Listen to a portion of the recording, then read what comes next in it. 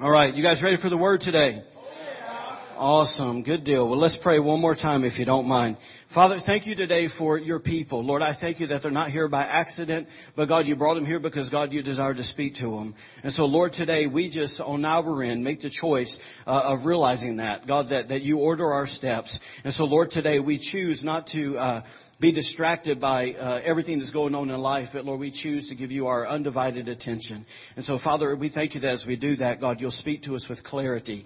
And so, Lord, we just believe today, God, that your anointing would fill this place. Father, thank you that your power and your hand is not short, but God, that you're still changing our hearts and our lives. And so, Lord, today we're asking not for information, but Lord, we're asking for revelation. Father, we thank you that you're the only one that can really turn the light on. In fact, you said in your word in Ephesians that you would open the eyes of our understanding.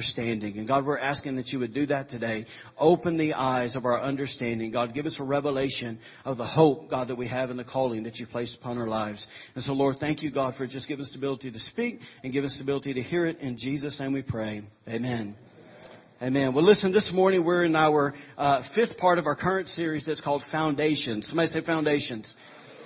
If you haven't, been able to catch all of this series, I would encourage you to go to our podcast, check it out, kind of get caught up. But we've been using this. There's a scripture that we've been using kind of as our launching pad in this series, and it's out of Hebrews. It's Hebrews chapter 6, verses 1 and 2. And for time's sake, we're not going to read that. Go ahead and throw up the list. In that we find that basically that scripture saying that God's saying, look, you've been immature, you've been a baby for far too long. It's time to progress. It's time to mature. It's time to move forward in your faith. But he said this, before you move forward, there's a few things that you need your foundation to be built upon. And it's the teaching or the doctrine of these things. It's the foundation of repentance from dead works, of faith towards God, baptisms, laying on of hands, resurrection of the dead, and eternal judgment. I know some of you are like, man, how much are you going to read that? I'm going to read it till you can quote it. All right? So, there's an old saying that they say as far as in the preaching world that when you get tired of hearing it, you're just now starting to get it. Amen. So listen, last week we basically connected repentance from dead works to faith towards God simply by the gospel message. And today what we're going to focus on is solely on the word faith there. Can somebody say faith? Listen, Mark 11:22 simply says this. Mark 11:22 says, have faith in God. Now what that means when you read the Greek, it actually means this. It says have the God kind of faith. Have the God kind of faith. See, the truth is you and I are so used to having and operating out of what we would call natural faith. But God doesn't want us to operate out of natural faith. He wants us to operate out of supernatural faith. Let me explain. Thursday morning, I'm gonna ride to Portland, and I'm gonna hop on an airplane, and I'm gonna put my faith in a machine. Okay? And I'm gonna put my faith in a pilot and a co-pilot to get me to Birmingham, Alabama. Right? The land of the free. Right? God's country. So I'm going to go home and eat some ribs. Hallelujah. Anyway, so I'm pumped. So anyways, listen, even if you knew it or not, this morning, maybe if you rode with someone, Annalise and Jen rode to church with me. They put their faith in me. God help us, right? So literally we only live 3 miles away. Thank God, right? For their sake. But they put their faith in me. Even today I got a kayak on top of my car out there. I am putting faith in that rack that's holding that thing. Now listen, they lie about that kayak. They say it weighs 74 pounds. It is heavy. They lied about that. It does not weigh 74 pounds, and that rack can only hold 75 pounds. So I'm a little nervous. All right. So I've decided my faith can only go so far. Right? So we're only going up the road. We're not going 8 hours away because it might end up in the street. All right. Anyways. So, are you guys getting the point? So today it's not a natural faith. It's a supernatural faith that God wants us to have. In fact, if I could maybe give you this idea. Paul said this about Timothy. He said that he was his son. He was his true son in the faith. And he also said this. He said that Timothy, this is how he characterized him. He said that he was a person of sincere faith or an authentic faith. And I just believe this today, that when God looks at us, He wants us to be people who have an authentic, a sincere, a genuine, a real faith. Amen. The God kind of faith. And that when He looks at it, says, man, that's my son, that's my daughter, and they're full of faith. Amen. Amen. Look, let's start off today by looking at John 20, 24 through 29. I'm reading from the New Living Translation, so your translation may be a little different, but you can read on the screen. It says this, talking about faith. It says, when the 12 disciples, Thomas, nicknamed the twin, was not with the others when Jesus came, It says they told him, we have seen the Lord. Think about that moment. Here's their hopes have been dashed. And then some of them saw Jesus. And this guy wasn't there when they saw Jesus. But it says this. This was Thomas's reply. He said, I won't believe it, or I won't have faith unless I see the nail wounds in his hands, put my fingers into them, and place my hand into the wound in his side. In other words, Thomas was saying this. He said, look, man, I won't have faith. I won't believe unless I see it myself. In other words, he put his faith in what he could only see. And it says in verse 26, it says, 8 days later, get that, 8 days later, the disciples were together again, and this time Thomas was with him. The doors were locked, but suddenly. Somebody can say suddenly. I'm going to take a pause really in a different way here. When I read this scripture a few days ago, I was just kind of surprised, like, God, why did it have to be 8 days later? Anybody ever been there?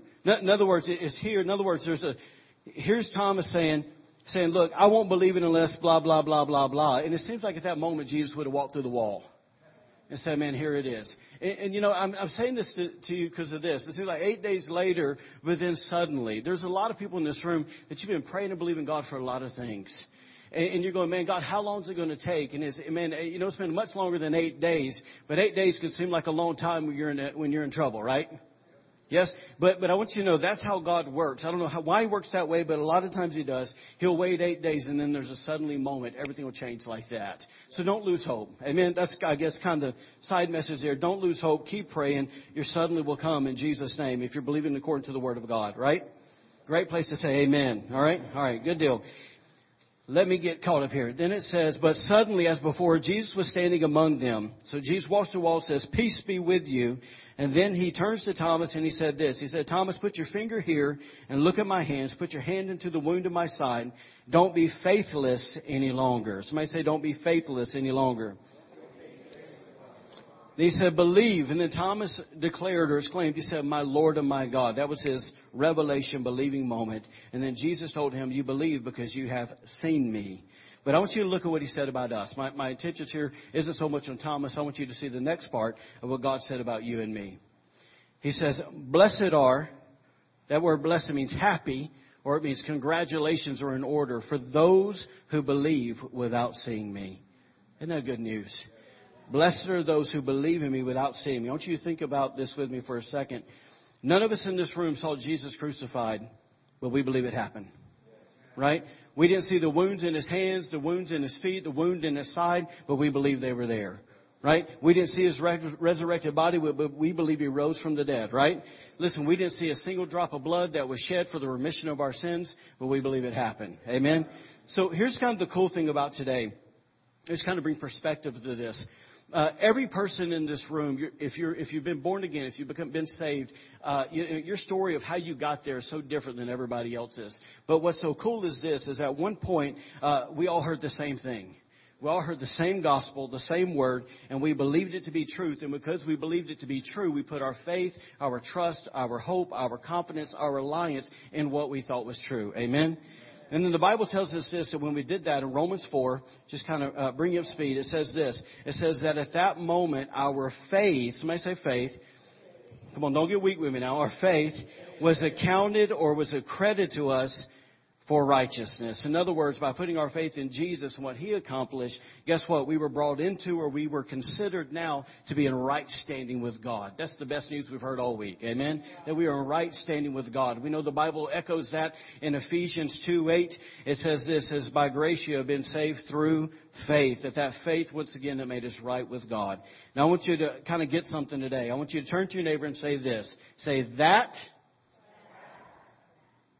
Y'all making me really disappointed in you today. Let me love on you. Somebody say, that is our start. It's key. I don't want you to miss that. That is our start. Now let's fast forward to the end of our life. Okay, so here's our start. Now let's fast forward to the end. I want to show you two portions of Scripture. Look at John 14:2-3. Jesus said this. He said, in my Father's house there are many mansions or dwelling places.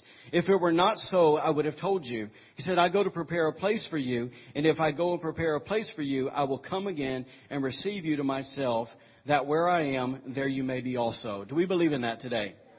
Listen to Revelation 21:3-7. It says, and I heard a loud voice from where? Loud voice from heaven saying, Behold, the tabernacle of God is with men, and He will dwell with them, and they shall be His people. God Himself will be with them and be their God, and God will wipe away every tear from their eyes. There shall be no more death, no sorrow, nor crying. There shall be no more pain, for the former things have passed away. It says, Then He who sat on the throne said, Behold, I make all things new. I love that. And it says, And He said to me, Write, for these words that you just heard are true and they are faithful. And He said to me, It is done. I am the Alpha and the Omega, the beginning and the end, and I will give the fountain of the water of life freely to him who thirsts. He who overcomes shall inherit all things, and I will be his God, and he shall be my son. Boy, that's shouting worthy right there. That's good. Now, let's look at this side for a second. We didn't see Jesus ascend into heaven, but we believe He did. Listen, we've never seen the Lamb's Book of Life, but we believe our names are in it. Listen, we've never seen the streets of gold or God's throne or the river that runs from that throne. We've never seen the innumerable amount of angels that declare holy, holy, holy from that throne, but we believe they're all there, right? Listen, we don't understand this, that I'll just say in a real practical way. We don't understand how we're going to get from here to there, but we just believe it's going to happen. Amen? Somebody say that's our end. Talking about heaven. Okay, so let me ask you this, okay? Why do we believe, why do we have faith in all that stuff we just talked about? All the stuff that we haven't seen. Why do we believe in all of that? The answer is pretty simple. Because we've taken God at His word. Because we have taken God at His word. In other words, God said it and I believe it. Plain and simple. He said it, I believe it. You can bank on it. When God spoke it, you can count on it. Amen? So here's a simple point before we really get to where I want to go today. The foundation of our faith is never based on or never rooted in what we see. It's not.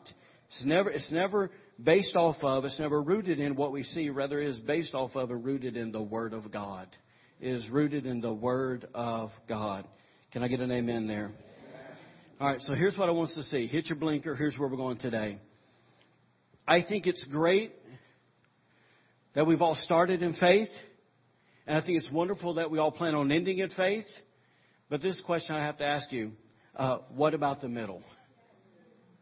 What about the middle? Somebody say, what about the middle? In other words, I'm asking this, how are we going to live in between salvation and eternity? That's what matters. Amen? Listen, it's that place called the middle between those two. I'm afraid that we sometimes have more of a Thomas in us than we would like to admit. Right? In other words, we do this. Instead of our faith being our first response to a situation, we automatically react out of fear, doubt, and unbelief. Okay? And it's kind of like this. It's in this place when stuff happens, we automatically put God in a box. And we say this, God, you're going to have to show me this, and you're going to have to do what? You're going to have to hurdle that mountain, cross that sea, burn that bush. Some of you say burn that tree. And you're going to have to check this box here and that one over there. And if you can do all of that in the order that I'm asking you to, I think I can believe you. Listen, though, guys. Please listen to me. Please listen to me. That is not the way the kingdom of God works. It is not. It is not. You see, the Bible tells us this in 2 Corinthians 5:7. It says, For we walk by faith. This is how the kingdom works. For we walk by faith and not by sight. In other words, he's saying this. He's saying this. He's saying we don't put our trust in our senses. We don't put our trust in what we can see or what we can feel. Why? Because what we see and what we feel changes drastically, and it changes every day. He's saying this, that when you put your faith, right, in what you can't see, which is God, he's saying this, that you're putting your faith in the one who is unchanging. You're putting your faith in the unchanging one. Is anybody with me? I mean, let's stop and think for a second. If you look back at your previous week, you could write a book on your emotions. Well, if you're going through menopause, you could write 3 books. Hallelujah. And your husband could have wrote 6. All right, so anyways. That's the truth. Anyway, so here's the thing, though. It's this. If I put my trust in, if I'm saved or not, right, or if who God is and how I feel in the moment, then I'm going to be a freaking roller coaster. Right? Yes. And life is just going to be tough. And you know, and some of you guys, and I don't say this to be mean, but you'll do well for a while, and then you'll let your emotions get the best of you, and then you'll be a mess for a while, and then you'll somehow have a God moment. Oh, He loves me again. Oh, hallelujah. He never quit really loving you, right? Right? And then you'll do good for a while, and then it's just like hit that thing on repeat. You know, today would be a great day to stop that rerun. Amen? Now listen, this may not be easy to hear, okay? It may not. It's kind of, maybe it sounds a little hard, maybe it sounds a little strong. But today's the day that I want us to search our own hearts, because you can't search anybody else's, right? I want us to search our own heart and see if we are unbelieving believers. To say, God, am I an unbelieving believer? And all you have to do, honestly, is this. Here, just let me shoot straight with you. Talk is so easy and so cheap. Right? Listen, it is so easy to walk through a church door and put your Christian face on. It's so easy. But listen, our faith really isn't demonstrated in this room. It's not. It's what we do in our home. It's what we do in our job. It's what we do in life. That's really where our faith is really, there's the proof in the pudding. Amen? Amen. Amen. Amen. Amen. Listen, over the years, I have seen, and kind of bring a balance to this, I've seen some really good-hearted Christians be full of faith in certain areas of their life and be wrecked by unbelief in other areas of their life. Right? It's so wild to see and watch people. It's like, you know, in categories A, B, and C, they have a tremendous amount of faith. But when you go to categories, you know, D, E, and F, man, they're a mess. They're a mess, right? So what I want to do today is I want to take a minute and I want to show you just kind of what an unbelieving believer looks like. Okay, and we're not going to maybe focus on this. Sounds a lot more dramatic than it really is, but if you don't mind, look with me at Luke 8 here. Luke 8, 22 to 25. We'll just trust the Holy Ghost to talk to us. I'm going to read this first, and we're going to come back through it. Here we go, Luke 8, talking about an unbelieving believer. It says, one day Jesus said to His disciples, let's cross to the other side of the lake. So they got into a boat and started out, and they sailed across. Let me do this. I have so many notes in between mine. One day Jesus said to His disciples, let's cross to the other side of the lake. So they got into a boat and started out. As they sailed across, Jesus settled down for a nap, but soon a fierce storm came down on the lake. The boat was filling with water, and they were in real danger. That's a true statement.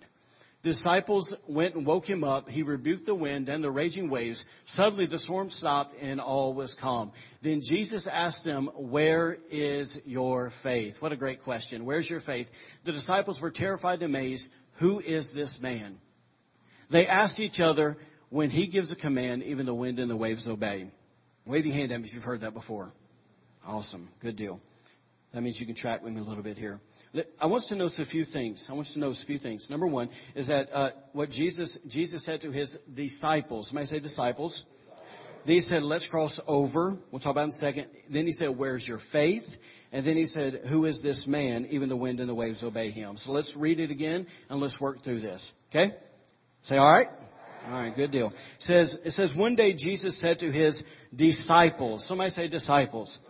Now, this is key because of this. Because this portion of Scripture is not talking about people who followed, let me say this, who didn't know Him, wasn't aware of who He is. It wasn't people who were at a distance. It wasn't people who just didn't have a clue. This was people that literally at some point in time He came and said, hey, come follow me and I will make you fishers of men. And they left everything and they hopped in basically in life with Him. In fact, when you look at follow me there, I've told you before, but follow me there in Matthew 4:19 actually means unity road. So these guys hopped on the unity road with Jesus and they began to do what He did. When Jesus ate, they ate. When Jesus slept, they slept. When Jesus went to this city, they went to that city. You get the point. So these are people that are with Him. So if I can maybe say it this way, this is Christians. Right? And so it says this. It says, one day Jesus said to His disciples, He said this. He said, let's cross to the other side of the lake. Let's cross to the other side of the lake. Pause there for a minute. When Jesus said, let's cross over to the other side of the lake, understand that when Jesus says something, He is promising something. So here he is. He's talking to his disciples, and he has given them a promise. Amen. The Bible, I don't know, it's got like 800 promises in it for you and me. Okay. So he's given them a promise. Okay. And then, are you with me? Awesome. So watch this. So he gives a promise, and if you can give me maybe a little bit of wiggle room here, okay? I'm not saying that this is, exegesis, perfect theology here, but we're blue skying for a moment, okay? But basically this, that when these guys decided, when they said, let's cross over to the other side, these guys got in the boat. That was their start. Okay? And he said, we're going to go to the other side. That's our end. I don't know about up here in the north, but listen, down south we got some old saints. Right? They always talk about when I cross the Jordan, if I can get on the other side of the river, if it, it's transfers to the end that they're talking about heaven. So we kind of look at it in that way. That here it is, that we're going to hop in the boat. That's their start. Other side represents heaven or eternity. Are you with me? So it says this, let's cross over to the other side of the lake. So they, by faith, believing in what Jesus said, he said, we're going to the other side, we're going to the other side. So they got into a boat and started out. There's our start. Verse 23 says, and they sailed across the middle. I'm adding. They sailed across the middle, and Jesus settled down for a nap. I'll leave that one alone. But soon, life happened, and a fierce storm came down on the lake. Normally the way it goes, right? The boat was filling with water, and they were in real danger. In other words, they were in a position that was greater than their ability. All right? And it says this, may I suggest, this is me talking, may I suggest that it was at this point the disciples forgot the promise. It was at that point when they were in real danger, not a good moment, that at that moment they lost sight of the promise that Jesus gave them. Let's cross over to the other side. Are y'all following me? All right, so, and when they forgot the promise, that's when fear, doubt, and unbelief came in. Right? It's when it gripped them. And it's kind of like this. And I'm amazed by how many preachers get up and they present the gospel, and they present the gospel in such a way that all your troubles will go away and they'll never come back. What Bible are you reading? Because Jesus says trials and tribulations you will have, but do not fear, I will overcome them. Or I have overcome them. That's the good news. It didn't say they won't come, but it says, don't worry, I've overcome them, right? So just take that and apply it here. So it's kind of like in this mindset, it's like these guys, not that they forget the promise because it wrecked them so much when it came, but it's like they thought in their mind that Christianity was always going to be smooth sailing. And it's not. So then it goes on and it says this. Let me kind of maybe add something here. I'm looking at something. Do you ever notice that we never forget the promises when everything's going well? Right?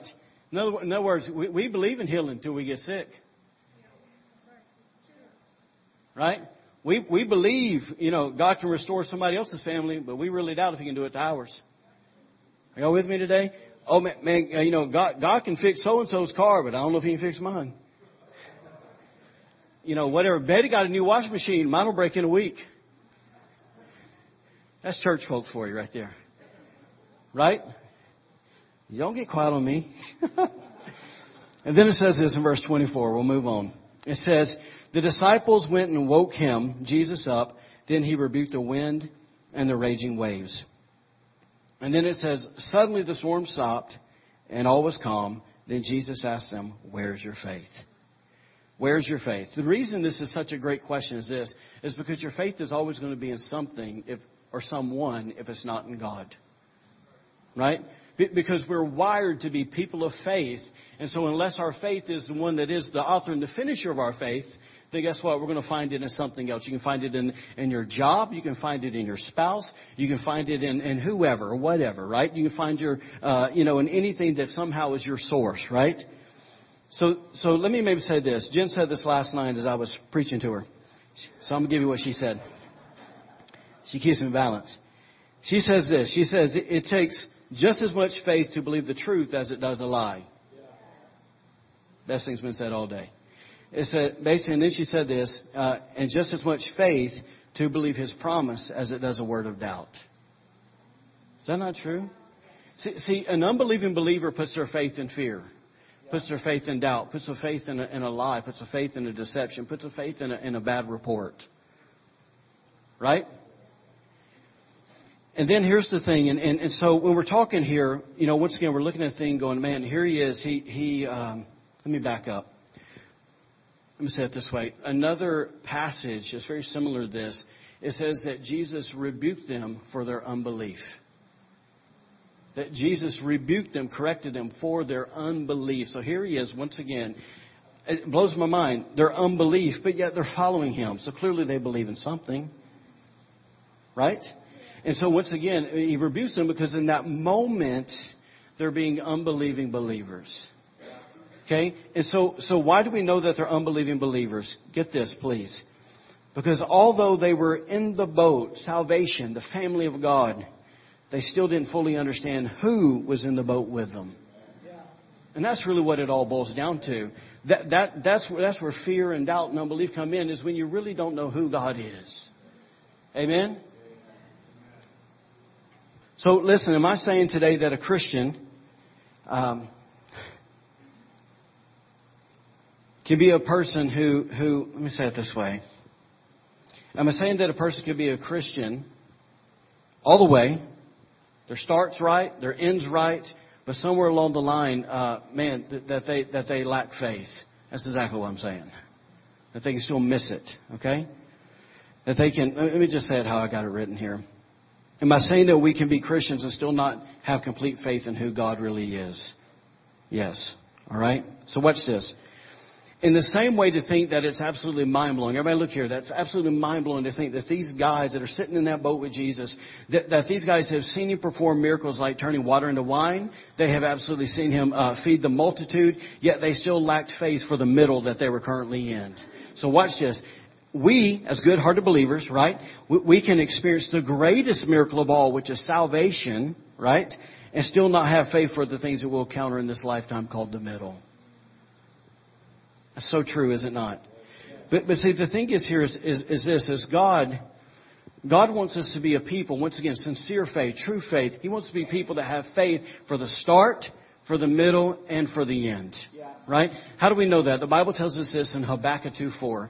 The Bible echoes this in Galatians, Romans, and Hebrews. But it says this, but the just shall live continuously, is what it means there in the Greek, or in the Hebrew. But the just shall live continuously by his faith. Are y'all with me? Now, let me maybe kind of hop on something here. I have a misprint there because it shouldn't be capital. But notice it says his faith. That should be a lowercase. Okay? It's not God's faith. It's your faith. That we should live continuously by your faith. So let me break it down for you like this. Not your wife's faith. Not your husband's faith. Not your granny's faith. All right? Not your best friend's faith. Not your prayer partner's faith. But your faith. Listen, I cannot borrow anybody's faith. I either have it or I don't. Amen? Listen, let me even say it this way. I love reading about, just old powerhouses in the faith. I've been reading this book called Revival, and slowly but surely working my way through it. And I like reading about people like Smith Wigglesworth, John G. Lake. The list just goes on and on and on. I love those guys. Just unbelievable moments where just God shows up. But I have read many Smith Wigglesworth books, but I've yet to borrow his faith. Right? Because you can't read about somebody else's story and get your own. Right? All right, so let me put a real definition to this, or a practical definition to faith, okay?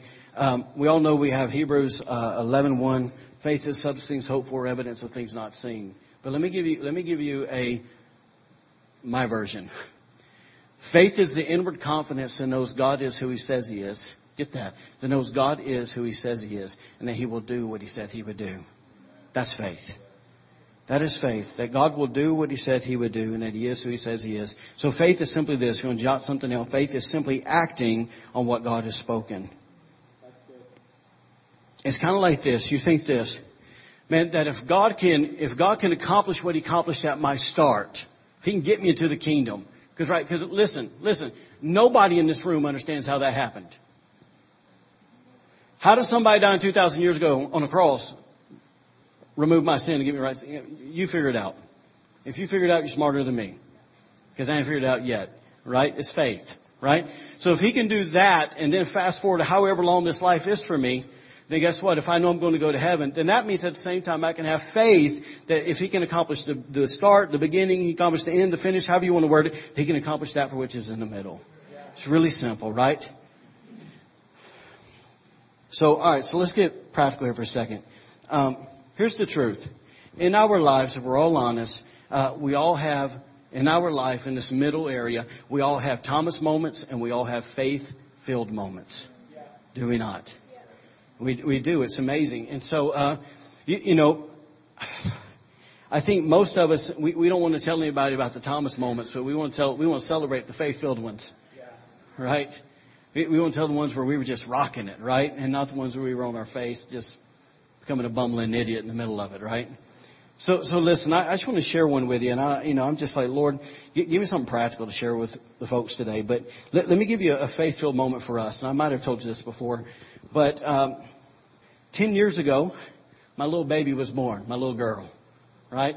And so some of you guys have heard this story, but you know, here we are, fresh parents. It's June the 2nd, 12:06, right after midnight.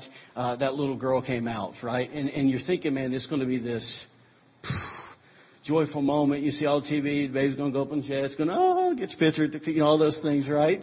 Selfie, right? And all that stuff. Anyways, but that wasn't the case for us. Michaela came out, umbilical cord was wrapped around her neck, and she was gray as can be, and she looked limp as a dish rag. The only indicator that I knew that she wasn't dead was because of that strap that they put on a woman that basically keeps the baby's heartbeat. And so they cut the umbilical cord, and they knew that she basically from the stress that the meconium that a baby has inside of them basically was released, and she sucked all of it in. And so they knew that they were going to have an issue, and so they already had NICU in there, it's a neonatal intensive care unit, already kind of standing kind of bedside, waiting that when she came out, it was an immediate handoff, and then off to the table they went, right? And so at that moment, it wasn't the typical, right? And so Jen's freaking out. I'm 28 years old. This is my first rodeo at this thing. It wasn't what I was expecting either. I just tried to, let me try to calm her down. But, inside, I was having some temptation if I was going to have a Thomas moment or a faith-filled moment, right? And so Jen kept asking me what was wrong, and I didn't really know. And so anyways, long story short, they did what they did on her. She never cried. Because they didn't want her sucking more of that stuff in. And here was the great report that they walked over to us with. Hey, we just want to let you know, here's what happened with your daughter. And just so you know, so you can be prepared, she may end up being mentally retarded. Wasn't ready for that. Right? And then they went down their list of all the things that she could potentially become and not do and all those things. Right? And they left the room, and, once again, the Thomas moment wanted to come. But at that moment, you got to remember who God is, and thank God for a great pastoral team that I work with. Called 1:00 in the morning. Look, Pastor, they're saying this, and he's on it. We're going to call down heaven, right? And another one of our pastors I was really close to is Pastor Jeff. Called him Uncle Jeff. Call down heaven. Let's go. And so we began to pray, and so it was a late night. And so it's kind of, if you can kind of understand this, faith is also translated as the word trust. And the word trust there actually means to throw oneself on or throw oneself upon. That's what we did in that moment. We threw ourselves upon God. We threw ourselves upon the Word of God. We threw ourselves upon God's reputation. Is anybody with me today? And we began to do this. We began to fight for our little girl because she couldn't fight for herself. Right? So we began to fight for her. And here's what's so awesome is long night, pray, right? Keep praying. I remember my parents were at my house. They were actually there at the hospital. They weren't believers. They didn't know what to do. And so, just getting alone with God, crying out to God for mercy and for health. And let me rewind. Here's what was so neat about all this is immediately when we found out Jen was pregnant, I would go to pray for her and pray for the baby. And I felt this inclination in my heart every time. God is my witness to pray for healing. And so this baby's in the womb. All indicators are great. And every time I pray, God, I declare healing in Jesus' name. Father, I pray for her health. Father, I bind the enemy. Just praying the word, right?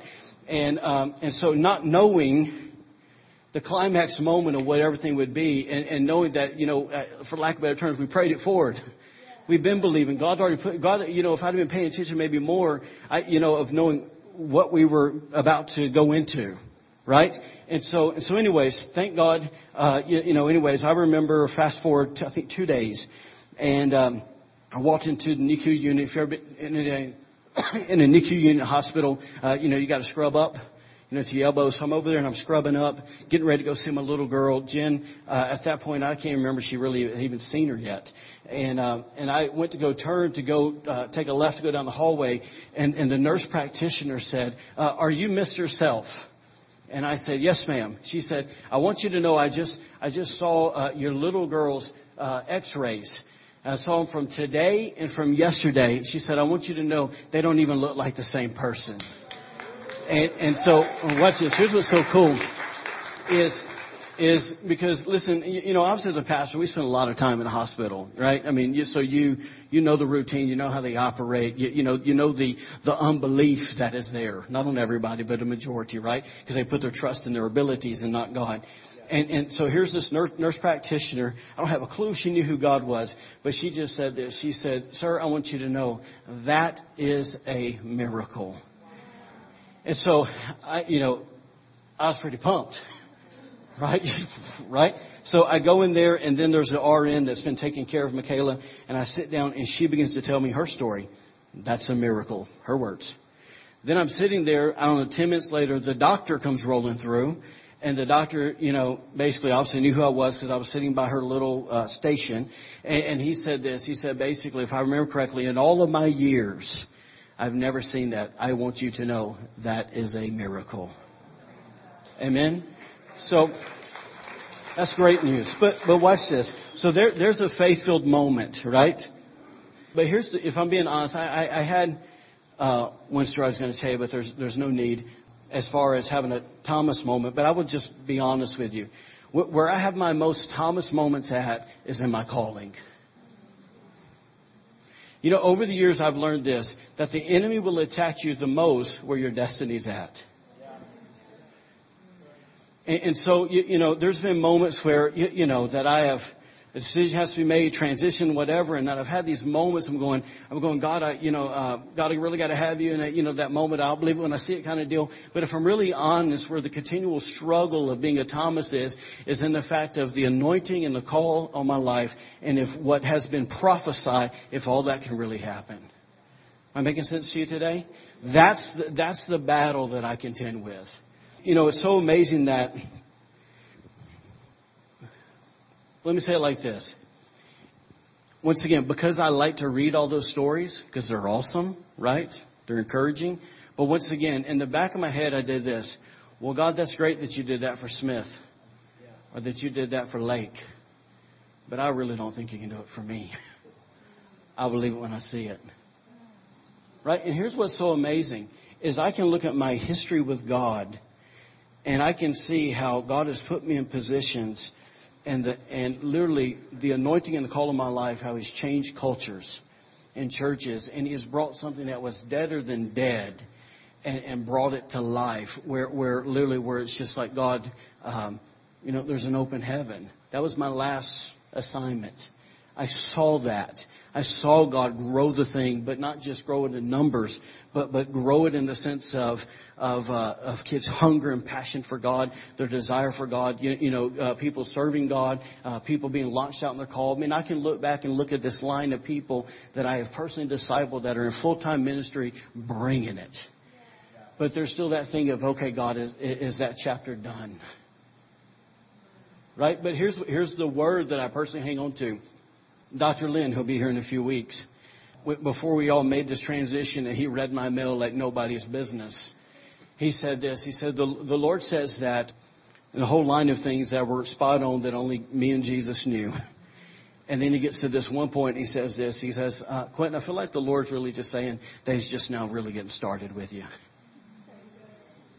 That's where my faith is trying to cling to right there, right? Yes?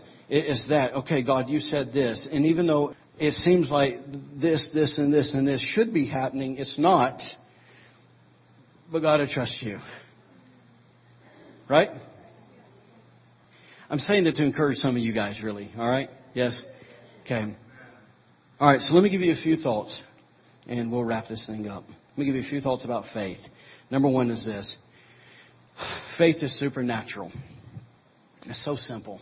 Faith is supernatural. I want you to read this actually with me. Yeah. Can you guys see that all right? Put your glasses on, right? Awesome. So it's just some from my notes I pulled. So if we are aware of it or not, the kingdom of God is a supernatural kingdom that operates by faith. It is our faith that reaches beyond the boundaries and the limitations of our human reasoning, beyond the natural realm into the supernatural realm that allows us to live the life that God has called us to live. Let me kind of make it sense to you like this, or break it down. The other day I was listening to a guy preach, and this guy, I think it's 80,000 people in his church. Something like that, right? I mean, so it's like double our county shows up at his church, right? It's insane. I think that's right, okay? But it was I love he had this vulnerable moment that I thought was great. He was preaching at another church, thousands of people. He was preaching at Hillsong Church, and he said this. He said every Sunday I take one step, and it's the most important step I take. He said, basically nobody knows why, but he said when the lights come up, I always stand here, and he goes, and I step into the light like this. And he said, basically the connotation is that some people could think that basically that I'm stepping into, here I am. He goes, but that moment's the most important thing, because what I do is I'm taking the step before God. I'm taking a step out of my insecurities, out of my failures, out of my weakness, out of everything that I am. And he goes, and I step into everything that God's called me to be. Right? So what it is this faith moment that says, I'm stepping out of, once again, the natural realm, and I'm stepping into the supernatural realm so I can operate there with God. Right? And so out of everything he said, I don't remember nothing. I remember that. And I'm saying, God, okay. And I've been praying that. Because I know me. Right? And I know me. I can even get in front of people and maybe be going great. And then all that, the Thomas moment comes. Right? Happened to me last week. It did. We got 5 minutes left, 10 minutes left, and it hit me like a ton of bricks. Like, what in the heck is that? Thomas moment. Right? All right. Here we go. So let me just show you this. The faith releases the impossibilities in our lives. Let me show you two verses you all know. Matthew 19:26 says, with God, all things are possible. If you've heard it before, say, oh yeah. If you believe that, say, oh yeah. All right. So Matthew 19:26, with God, all things are possible. Now look at Mark 9:23. It says, all things are possible to him who believes. So when we connect these two verses, we understand that through faith, the things that are possible to God are made equally possible to the one who believes. Right? Meaning this, that faith becomes the channel that makes God's possibilities available to us. That's it. Listen, there's no way that you and I can literally have all hell break loose in our lives, and at the end of the day that there's still joy and there's still peace and we're still walking. Why? Because by faith, there's a peace that surpasses all understanding. Right? There's no way that you and I can step into a situation that's chaotic. And the Bible says as you have received peace so you can freely give it. That you walk into a room and you release the peace of God that's in you and the atmosphere changes. It's coming out of one realm to the next realm. It is knowing the God of peace, right? That His possibility becomes my possibility in that moment to release it. I become a channel, a doorway for that to happen. The same thing that when we lay hands on someone that's sick. Right? We become a channel, a moment for what? For what's possible with God to now become a possibility to us that healing is released through us and God can heal somebody. Amen? Let me show you an example of this. Very familiar passage of Scripture, John 11:40. This is basically Jesus rolls up, Lazarus is dead. All right? And this is what he said to Mary. He said, "Did I not say to you that if you believe, you will see the glory of God?" That if you believe that the channel will open, the possibilities will come to pass, and you'll see the glory of God. Are y'all with me today?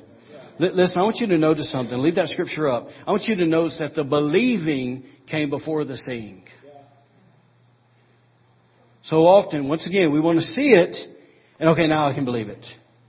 The believing always comes. I can point to a whole lot of other scriptures, but we can't because of time's sake. But believing always comes first. Because what happens is this, is ultimately believing pulled the miracle of raising the guy from the dead, pulled the miracle from the supernatural realm into the natural realm. That's how it happened. Listen, Jesus had to operate. He was still the Son of Man. He still had to operate the same way we operate. Right? Right? Y'all don't believe that, do you? He had to operate. In other words, Jesus didn't step in. Jesus came, guys. You got to understand this. He stripped himself of his divine rights and his divinity. Why? To show you and I what was possible if we would just believe. Right? So there's nothing in the book that we see that we go, you know what? Well, that's Jesus. Well, that's wrong. Right? Right? Because listen to me. The Bible says in Acts 10:38 that the Holy Spirit anointed Jesus of Nazareth, right? To go about doing good and casting out devils, healing the sick, all of those things. Guess what? That's the same anointing that anoints you and I when we step out of the natural realm into the spiritual realm or the supernatural realm. Amen? All right. Where are we at here? Did I skip ahead? So number one, I know I did. Number two, here we go. Number two, faith can grow. I got to hustle up here. Faith can grow. Romans 12:3 says this. Says God has dealt or God has given to each one a measure of faith. That God has given to each one a measure of faith. Listen, so often we look at that and we say that that's talking about salvation. That's not talking about salvation. In context, that's not what it's about. In the context that it's talking about there in Romans 12, it's saying this, that God comes and gives a measure of faith to every person according to their assignment. Okay, according to their assignment, because it goes and talks about the gifts that come from the Father. Okay, so but here's what I don't want us to miss. Is God doesn't show special favor to one over another. He's not a God of partiality. If we think that somehow that we go down the line here and we go, well, He gave Abby this much faith and He gave Annalise this much faith and Noah's right somewhere in the middle. And that somehow that's where they're all starting. That is a lie. We all start at the same spot. Every single one of us. Smith Wigglesworth starts the same spot. Because see, what people celebrate... go read Smith if you don't know who he is, by the way. I'm talking about him like he's our cousin. And so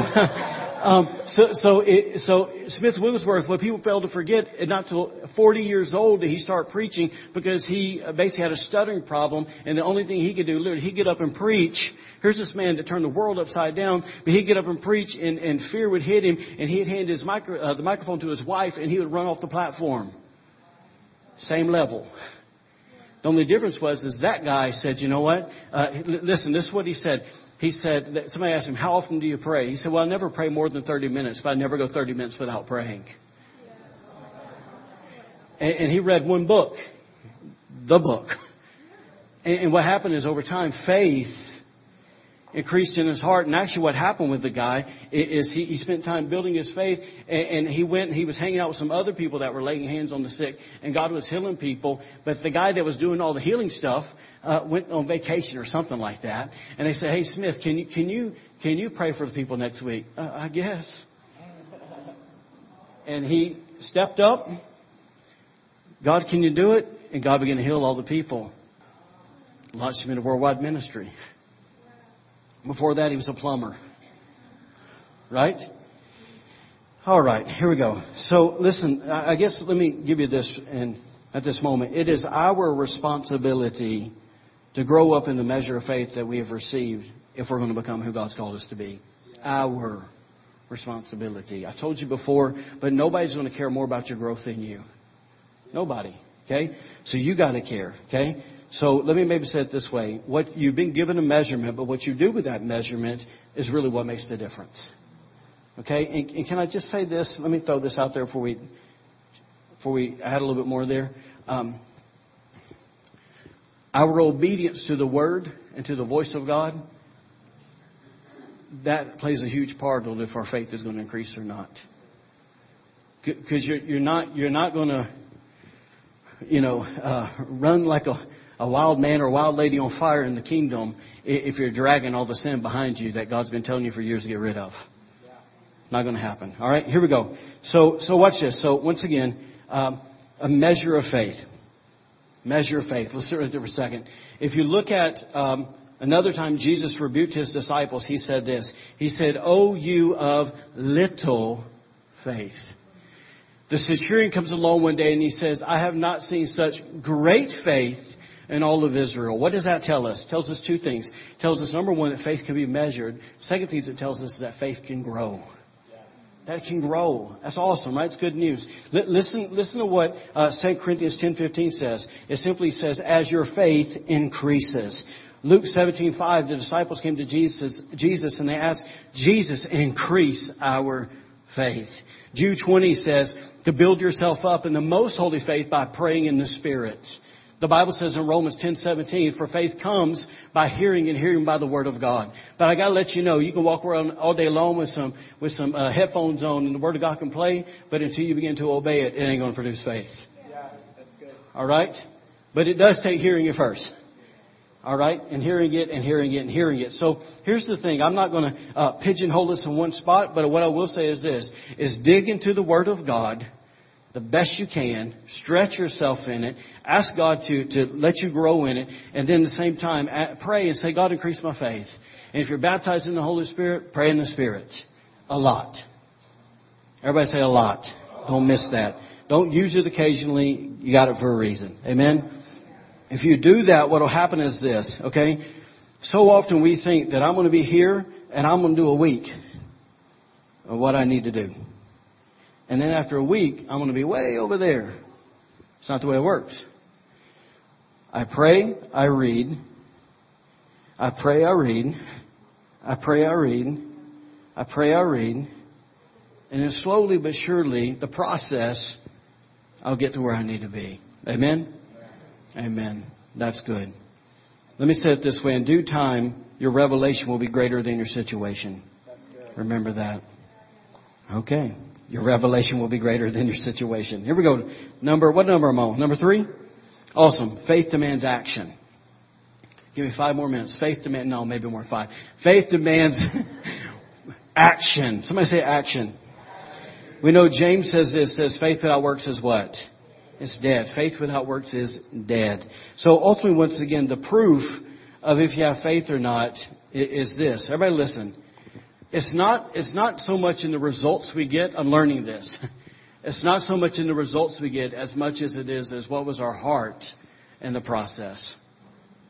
Does that make sense? So watch this. I know a group of guys. I know like one here and there that at one point they were all sitting at a table together with a whole bunch of other people that I don't know. And they're all missionaries down in Mexico. And my best friend was at that table. And he said this, he said, "Quinton," he said, "You know what impacted me the most? It wasn't about all the people that they said that were dead and came back to life or that had cancer or whatever and it fell off of them and, all these things, all these miracles." He said, the thing that impacted me the most is when they sat there at the table one day and they talked about all the people that they prayed for and they didn't get healed. So listen though, but here's what you got to remember. We all got things that we don't understand. Right? I've been in this game long enough that I got some questions for the Lord, and I won't understand. I've seen the absolute miraculous happen hundreds, if not thousands, of times. Okay, but I've also seen it not work too. Right? And so here's the thing, though. So what I want you to see today is when that faith, right, demands action. It's really this, that we don't give up. That's all I'm saying. Don't give up. Don't give up. Don't give up. Once again, it's not so much in the results. The results are really up to God, but I'm going to pray as if it has to do with me. Amen? Number 4. Here we go. Last one is we need to have faith in all. Somebody say all. All of the Word. That right there is probably one of the biggest problems of everything we're talking about. Yes? What? Yes? We read up top earlier, and this is the last point, Mark 11:22, where it says, "Have faith in God."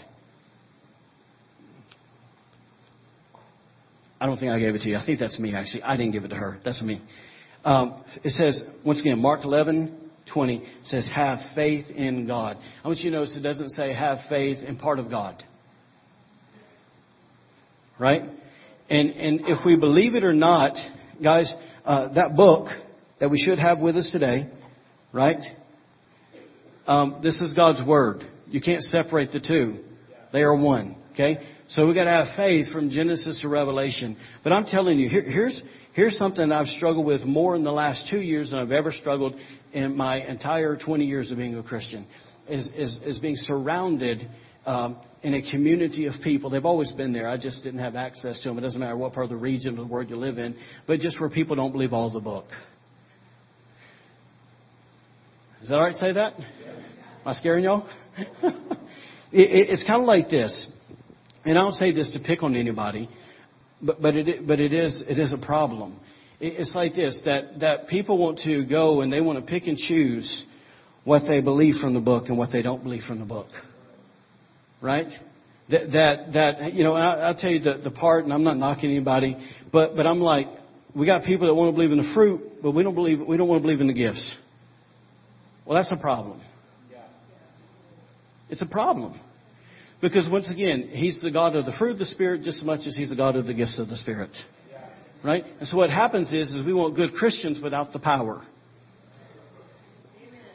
Well, the problem is God is omnipotent, right? All powerful. Guess what? If it's all powerful and lives inside of you, then your life should have some power to it. Yeah, that's good. Is that not true? Okay, all right, so Jesus help me. I'm so watching my words right now. This is good. I just think this. Listen. Can I say something that sounds really strong? Look at our nation. Look at our region. Being just goody-goody people is not working. It's not. Listen, Paul said, he said, "I did not come to you with what? Great words of speech, but I came to you with a demonstration of power." That's what, listen. Go read your Bible in Acts 17. Paul rolls up and he walks in this place, and there's all these idols everywhere, right? All these idols. And then he finds this idol, because they didn't want to leave any of them out, that said, "To the unknown God." That's how much idol worship they had in the community. Pretty great, huh? So Paul stands in front of that thing and he says, "I've come to tell you about the unknown God." Great illustration. But he's there in Athens, where everybody likes to just debate. Right? It's basically the spirit of intellectualism. Same thing we got here in our region. Right? Right? It's humanism. Right? That's all about them. And what happens is he begins to try to debate with them. And you know what happens? Nothing.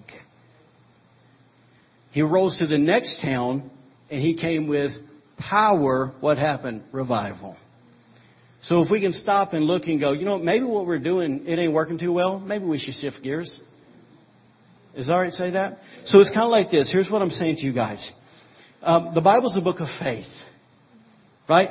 And so what happens is we're all trying to understand it. That's great. Can we just believe it first? Can we just believe it? In other words, can we listen how idiotic this is. That I can believe God to save me, and I can believe that He can get me to heaven. Pretty supernatural, wouldn't you say, right? But I can't believe that I can lay hands on somebody and then get healed. Right? That I can't believe Corinthians. In other words, like this. It's so funny. I am picking on people here. That I can choose to not believe Corinthians 12, but I'm all about Corinthians 13 because it's the love chapter. Right? And that makes everybody happy and feel good. And then I can choose to skip over Corinthians 14. And they fail to forget the 13s just to bring order between the other two. That's all it's for. It's all together. Right? Am I making sense? here's what's so funny. I was reading about the Cane Ridge revival yesterday. And the Cane Ridge revival is in Kentucky. Bless God for the Kentucky Wildcats. Right? And so, long story short, this thing was a mess. It was a messy revival, but 20,000 people showed up. 20,000 people. The culmination is we're going to basically preach and pray, and on Saturday we're going to fast while we preach and pray, and then on Sunday we're going to all take communion together. Like in 100 people rotation. That's the way they would do it. Okay? Now watch this. 20,000 people show up, and you got people standing in the church preaching, people standing on tree stumps preaching, trees falling over, people preaching off that. And even at one point, a 7-year-old girl got put on somebody's shoulder, and she brought it. At 7 years old. You got that? So 7 years old brought it. Anyways, there was a cool little end to that. But I'll just say it. She preached, and she preached so long she got tired. She put her head down on the guy's head, the shoulder she was on, and she went to sleep. And somebody walked by and said, "Poor little girl." She sat up and she said, "Don't you call me poor." She said, and then she began to talk about the riches of heaven and how God had touched her and da-da-da-da-da, don't play with me. All right? So watch this. But here's why I say all this. Is because these guys are in the Cane Ridge revival, and they're in all these fields, and the power of God is showing up. And there's people that are literally laying on their faces in the dirt, weeping, crying out to God out of repentance. And there's people that are shouting and hollering because they got born again. And then you had this. Watch this. I'm going to really freak you out now. They said that there was one time they were preaching, and 500 people, it said it looked like when those Gatling guns went off. Because they fell out. Boom, boom, boom, boom, boom, boom, boom, in the spirit. The power of God overwhelmed them. Now watch this. I said all that to say this. You know who was there? Our Presbyterian brothers, our Methodist brothers, and our Baptist brothers. And that, if what I read is accurate, that was the revival that the Baptists got their birth off of.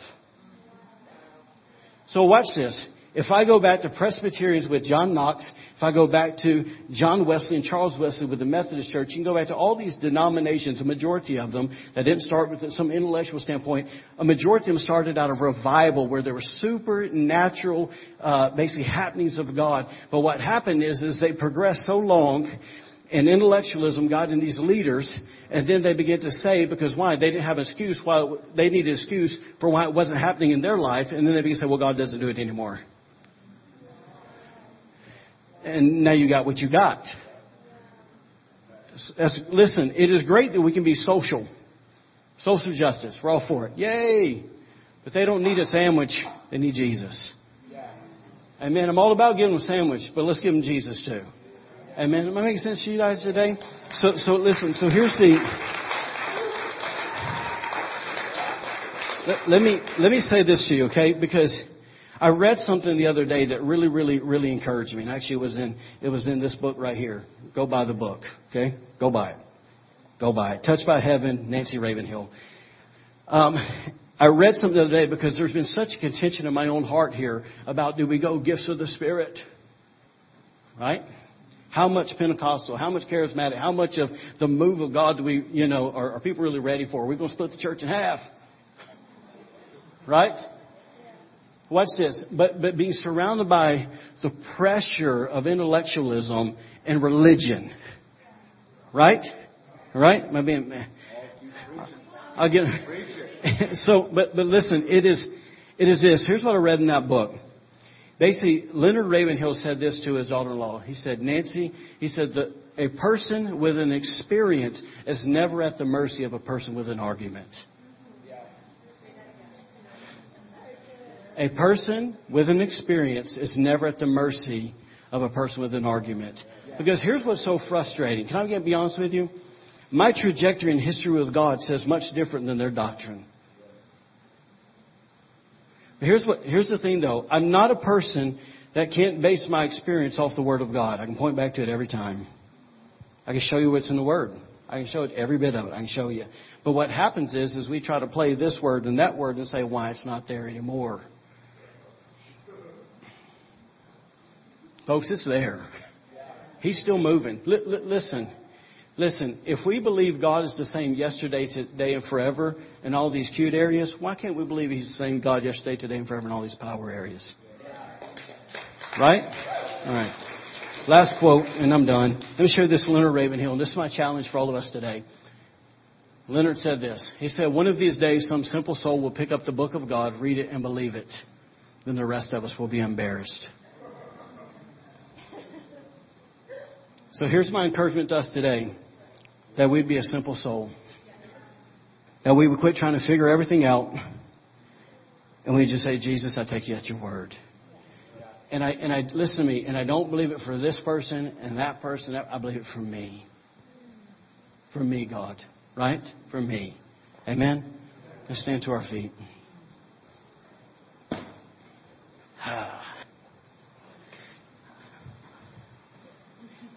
Angelo, come here, please. You and Diane. Noah, come here. Awesome. Cheryl, can you walk up here, please? Thank you. Listen, I'm going to ask these guys here today. Listen, if you need prayer about anything, we're done. Come pray for these guys. If you're not right with Jesus in this place, today is a great day.